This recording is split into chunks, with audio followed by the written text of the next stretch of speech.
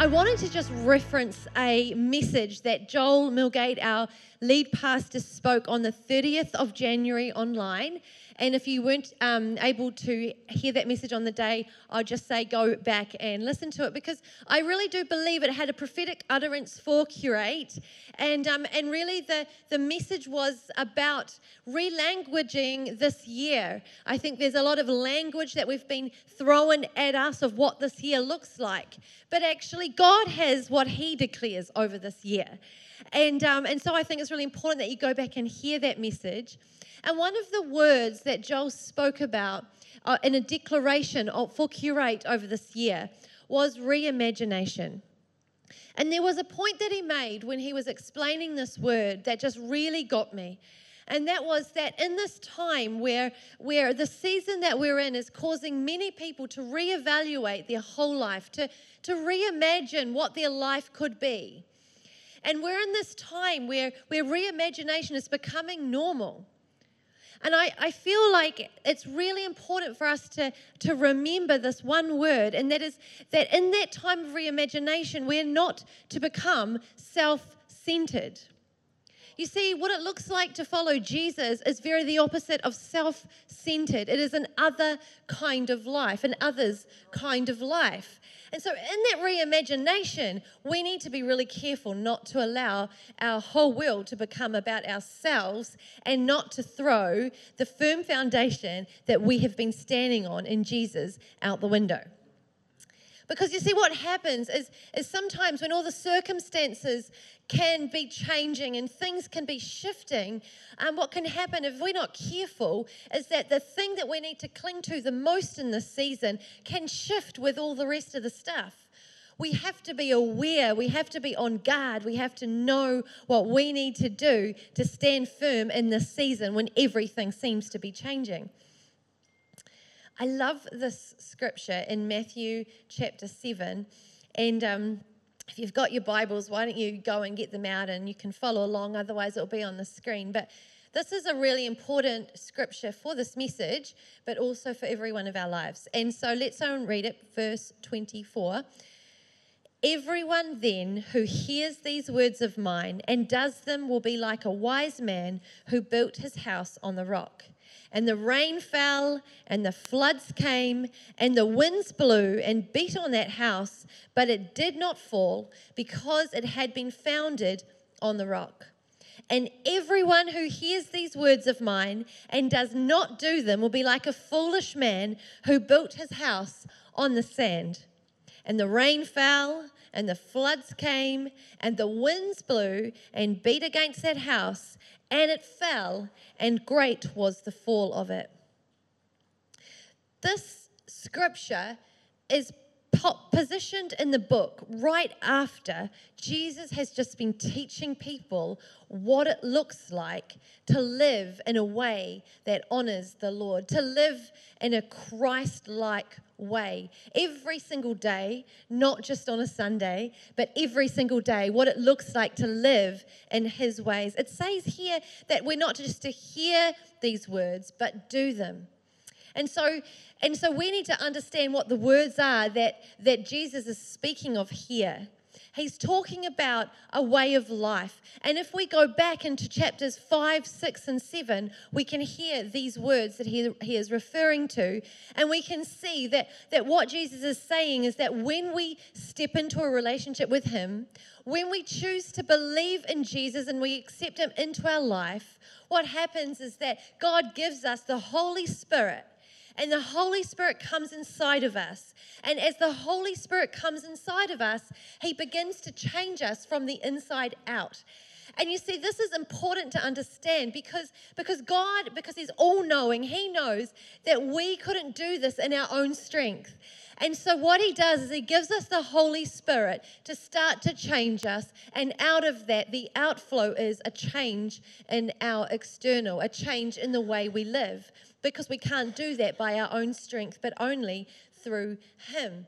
And so when we read these scriptures in chapters 5, 6, and 7, we need to understand that. Otherwise, some of what the Lord is asking of us in terms of our way of living, our way of life, could feel a little bit out of reach. But when we know that we're not doing it alone, we're doing it with the creator of the universe, we know that it actually is in reach. I want to give you, I'm not going to spend any more time on what those ways look like in this message. So I wanted to give you some extra study recommendations because I think it's really important, as it says, that we're not just to hear these words, but do them. So we need to understand what these words are. And so if you're a reader and you love to read, I want to recommend The Divine Conspiracy by Dallas Willard. Brilliant book that talks all about this kingdom way of living, this Christ-like way of living. And otherwise, about middle last year, we actually devoted 2 months to traveling through these scriptures in Matthew 5, 6, and 7, and talking about in a series called The Kingdom of God. And so if you more like prefer to listen and that kind of thing, then you can actually go to our Curate YouTube channel. And if you click on the playlists tab, you can click on the Kingdom of God playlist and have all the messages of that series. And so I want to just say, hey, you know, like let's understand what these words are for us in our lives. But today I really want to focus more about what that rock looks like and what it looks like to have a firm foundation for your life. Isn't it funny, the song that we sang this morning, you know, like God is doing something here. I didn't ask for that song. Tony didn't ask me what I was preaching about. This is what God does. He's got a message for us here today, and I think it's important that we take note. There is a way to live in a firm foundation with our house built on the rock. And there's 3 guys in the scriptures that I believe God wants to reveal some little gold nuggets in there for us to take home today. And it's a story that most of us would be familiar with. But I just believe sometimes God wants to bring some fresh revelation through it. And so if you've got your Bibles, like I said, turn to Daniel chapter 3, where we are going to hear more about the story of Shadrach, Meshach, and Abednego. And a little bit of a context to this story that we find ourselves in chapter 3 of Daniel. You've got this guy, this king called King Nebuchadnezzar. And he's quite a prideful guy. He is a very prideful guy. And here he is with this dream. And he's like, I need an interpretation of this dream. And he was reigning over the province of Babylon. And they had some Jewish prisoners. And one of these Jewish captives by the name of Daniel was able to interpret this dream. And as he interpreted this dream, King Nebuchadnezzar was like, wow, this is incredible. Like, this is amazing, this interpretation. And so he started to promote Daniel. And then Daniel was like, well, while you're promoting me, can you promote my 3 mates as well? And so Shadrach, Meshach, and Abednego, they become like on an authoritative, administrative level in the province of Babylon under the King Nebuchadnezzar. And so now we've got these Jewish slaves that are actually in authority over this province. And so if you can imagine when King Nebuchadnezzar says things like, hey, these guys, they're better than even my own magicians and astrologers and all of these people, how much jealousy and hostility there would be against these 3 guys and against Daniel. And so there's you can imagine there's a little bit of like, oh, watch your back going on for these 3 guys. And I love when we read about them and what we find about these guys is their character and the way they do and the way they live their life. And it says that in chapters 1 and 2, it says that they were actually learning the ways of that culture, that foreign land that they found themselves caught in, not what they wanted for their life, but they find themselves in this place. And in this place, do you know what they do? They start to learn the language. And they start to learn the culture of the land. How many of us, when we are in a place we don't want to be, we start writing an exit strategy? How many of us are actually missing what God is doing right in that place where you feel like you are stuck, and we miss what God is doing because we're too busy trying to get out? And God's like saying, hey, look where you are right now. Learn about what is around you. See what I might be doing even in this time where you do not want to be. And so how many of us are caught up in that?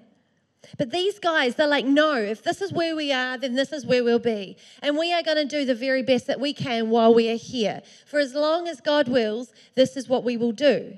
And so they are embracing this season.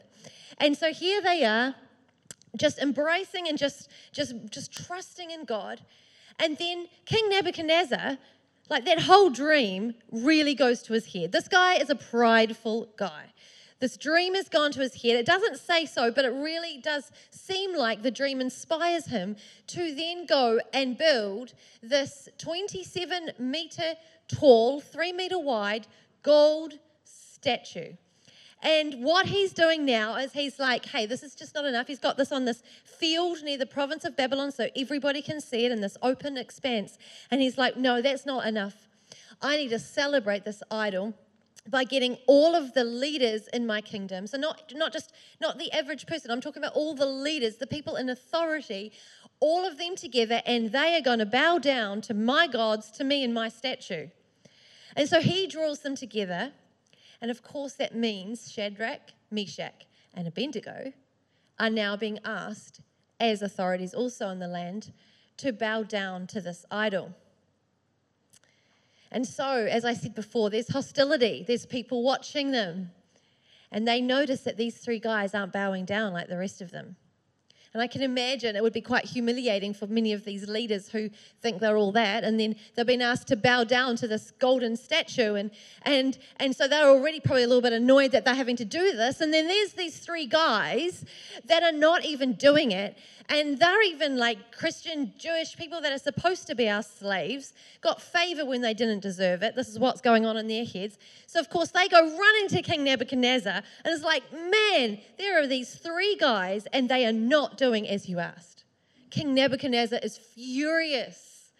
He's like, bring them to me, bring them to me. And so we can pick it up in verse 14. Nebuchadnezzar said to them, is it true, Shadrach, Meshach, and Abednego, that you refuse to serve my gods or to worship the gold statue I have set up? I will give you one more chance to bow down and worship the statue I have made when you hear the sound of the musical instruments. But if you refuse, you will be thrown immediately into the blazing furnace. And then what God will be able to rescue you from my power? Shadrach, Meshach, and Abednego replied, O Nebuchadnezzar, we do not need to defend ourselves before you. If we are thrown into the blazing furnace, the God whom we serve is able to save us. He will rescue us from your power, your majesty. But even if he doesn't, we want to make it clear to you, your majesty, that we will never serve your gods of worship or worship the gold statue that you have set up. Can you imagine this? How intimidating. You've got this king in all his fine splendor with all his subjects bowing down, this powerful orchestra playing this music, this massive statue, this threat of a fiery furnace. And here are these three guys, and they're standing before them, and the king is looking at them in front of all of these people that don't even like them anyway and saying, is it true? I had to stop and think, what is it about these guys that they were able to answer in this way so quickly in that moment of such intimidation? And this is the first point that I want to bring out of this passage, is that they must have had a predetermined heart. I remember when I was young, like maybe about 7, and my parents must have been thinking about a bit of a fire exit plan, or like if the house was burning, what are you going to do situation. And so they came to me and said, hey, Renee, if there was a fire, and if we were saying fire, what would you go in and get to take out with you? And I think it was a trick question, because I was probably supposed to say nothing. I will just run out. But I didn't. What I said was, what I would run back and get is my Bible. And my mum and dad, because, good advice, said, oh, Renee, no, you don't need to go back in and get your Bible. We'll buy you a new Bible. But that's awesome, but we'll buy you a new Bible. But I remember, still to this day, I actually remember what went on in my heart. Because in that moment, it actually wasn't about the physical Bible. But when I was asked, what would I carry out if the house was burning down, I knew that what I would carry out would be the Word of God, that there was something steadfast about God. And in a horrible disaster like that, I would know that that is what I would want to hang on to. That is what I would want to carry. And so I wanted to ask you, what would you carry out if the house was burning down? What would you be found carrying? We have to have a predetermined heart. I love Joshua 24, verse 15. It says, and if it is evil in your eyes to serve the Lord, choose this day whom you will serve. But as for me and my house, we will serve the Lord. You see, these three guys, their lives were not built on circumstances. Their lives were not built on things going well. Their lives were not built on their own plans. They knew and they had understood the scripture, and they had already predetermined, they had already chosen what their response would be. Because when you come into a place of great intimidation, when things are looking chaotic, it is too late at that point to make your mind up. We have to already know what our response is going to be. And what I love so much is that they have said, not only will we not bow down to you, and not only will we continue to trust and worship God, but also, even if He doesn't come through, even if we get thrown into that fiery furnace, even then we will still praise you, God. Even then, we will still be found in the house of the Lord. Even then, we will still be found walking out the scriptures and what Jesus has asked of us to commit to in our daily lives. Even then, we will not be throwing away the rock that is our foundation. And so we've got to have a predetermined heart. So when the winds come and the seas rage and the fire burns, we already know what we are going to do. We are going to say, as for me and my house, we are going to serve the Lord. And the second thing, if we continue on with this story, and Nebuchadnezzar, and they've just they've made him look stupid now, like in front of everybody, right? And so now can you imagine? He was already fuming, and now he is in a rage. And so he's like, that's it. Tie them up. You make that fiery furnace 7 times hotter. It was so hot that it says that as they were thrown in, the soldiers were killed by the flames. And so these guys have been thrown into the fiery furnace. And we can pick it up in verse 25 where it says, look, Nebuchadnezzar shouted, I see 4 men unbound walking around in the fire unharmed, and the 4th looks like a god. This is so important. We need to know that when we are in the fire, God is with us. And that is the second point, that we've got to have a God is with us perspective. And what I love so much is that really God didn't need to be in the fire to rescue him. Like, he could have done it, right? Whether he was in there or not. But he's just like, no, I'm going to jump in the fire with you because I'm going to keep you company. Like, it's a bit scary in there. It's quite hot. And so I'm going to be with you. Because he says that he will never leave you nor forsake you. And so he jumps in the fire with you. And so we need to know that when we're in that fire, we are not in there alone. We are in there with the creator of the universe. And so we have a God is with us perspective in every circumstance, in every season, in every furnace. God is with us. He will never leave us nor forsake us. Come on, yeah, let's give him some glory. Amazing. I love Isaiah 43, and this is a promise for you. 43 verse 2, write this down. Get it on your mirrors. Isaiah 43 verse 2, when you pass through the waters, I will be with you. And when you pass through the rivers, they will not sweep over you. When you walk through the fire, you will not be burned. The flames will not set you ablaze. That's a promise for us. That I have held that promise so close to my heart throughout my life. That is a promise for us to carry. You will not be burned. You will not be burned. Do you know what I love so much about this? Is that we can see that it was in the fire that King Nebuchadnezzar saw God. Often we think that the glory goes to God on the other side of the fire.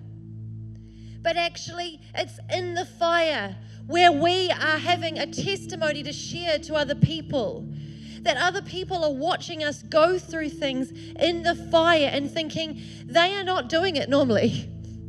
There is something about that person and the way they walk through life that is attractive to me, and I want it. You see, God is writing your testimony in the fire, and it is when you are in the fire that He can really show other people what He's made of. And so you could be in the fire today, and you could be in the chaos, and the Lord would say to you, no, but you can have joy in the chaos. You could be in the fire, and you could like, everything could look crazy, but then the Lord comes on you and He gives you a peace that surpasses all understanding. What are you carrying in the fire? Do you have a God is with me perspective? And the third thing, and I think this is so important, if we keep reading in this scripture, we can see that the Lord is not just in the fire with us, He is on the other side of the fire. He is on the other side of the fire. Isaiah 46 verse 10, it says this, I make known the end from the beginning. From ancient times, what is still to come, I say my purpose will stand and I will do all that I please. I make known the end from the beginning. You see, what is happening is that God is on the other side of the fire. He has already established the outcome. And so that is what we can carry. We can have a trust that God has already established the outcome. And He started here. It says that He started at the end, and then He came to the beginning, and He took us by the hand, and He led us through our lives. He led us through the process, and He knew that scene one we were going to be getting going, and there might be a bit of clearing out and stuff to get rid of in our lives in that scene, but that's all good because God is with you. And then scene two, you're like getting a bit of momentum, and things are going really awesome, and it's really great. Scene three and scene four, and then in scene five, God's like, oh, that's going to be a bit of a hot sort of scene, like fiery furnace type. And so He's like, you know what? I will be with them in the fire. I will be with them in the fire. But He is standing in the outcome that He has already established for you. And He is saying to you today that if you want to get here, you've got to make sure that you do not give up there. That you do not get to scene 5 and say, this is not what I signed up for, and throw it all away. Because the only way to get to the other side is if you stay. God is with you, but He's also on the other side. And He's already established the pathway out. And too many of us, we give up in scene 5. I've had many times in my life found in the fire and definitely thinking of exit plans. But how sad would it be that we would give up right before the established outcome? God is on the other side. God is on the other side. Jeremiah 29:14, for I know the plans I have for you, declares the Lord. Declares the Lord. It is Him who has declared the outcome. He declares the end from the beginning. The band could come up, that'd be awesome.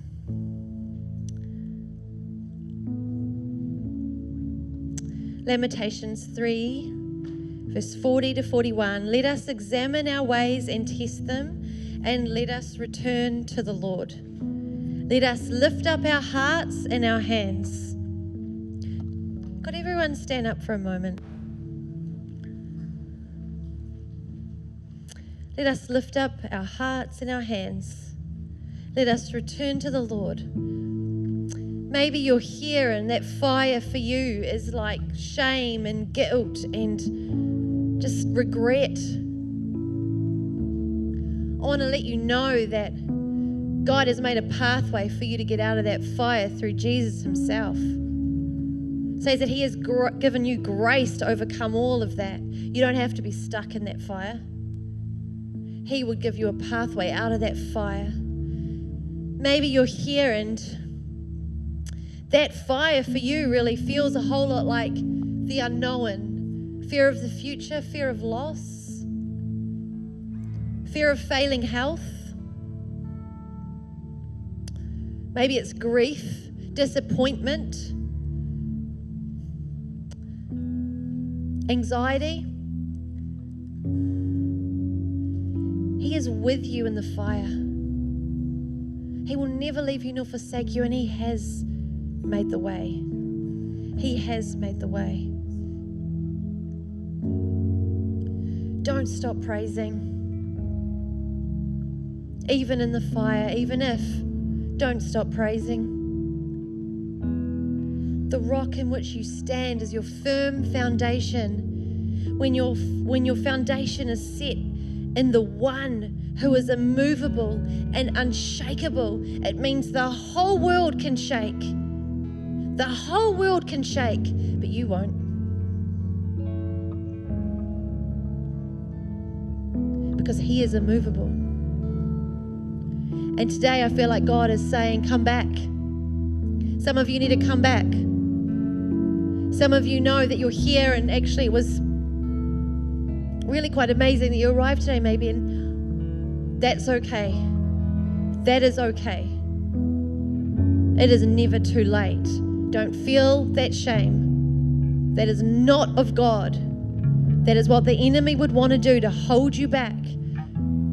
Today is your day to walk out that verse in Lamentations, and let us return to the Lord. Examine our ways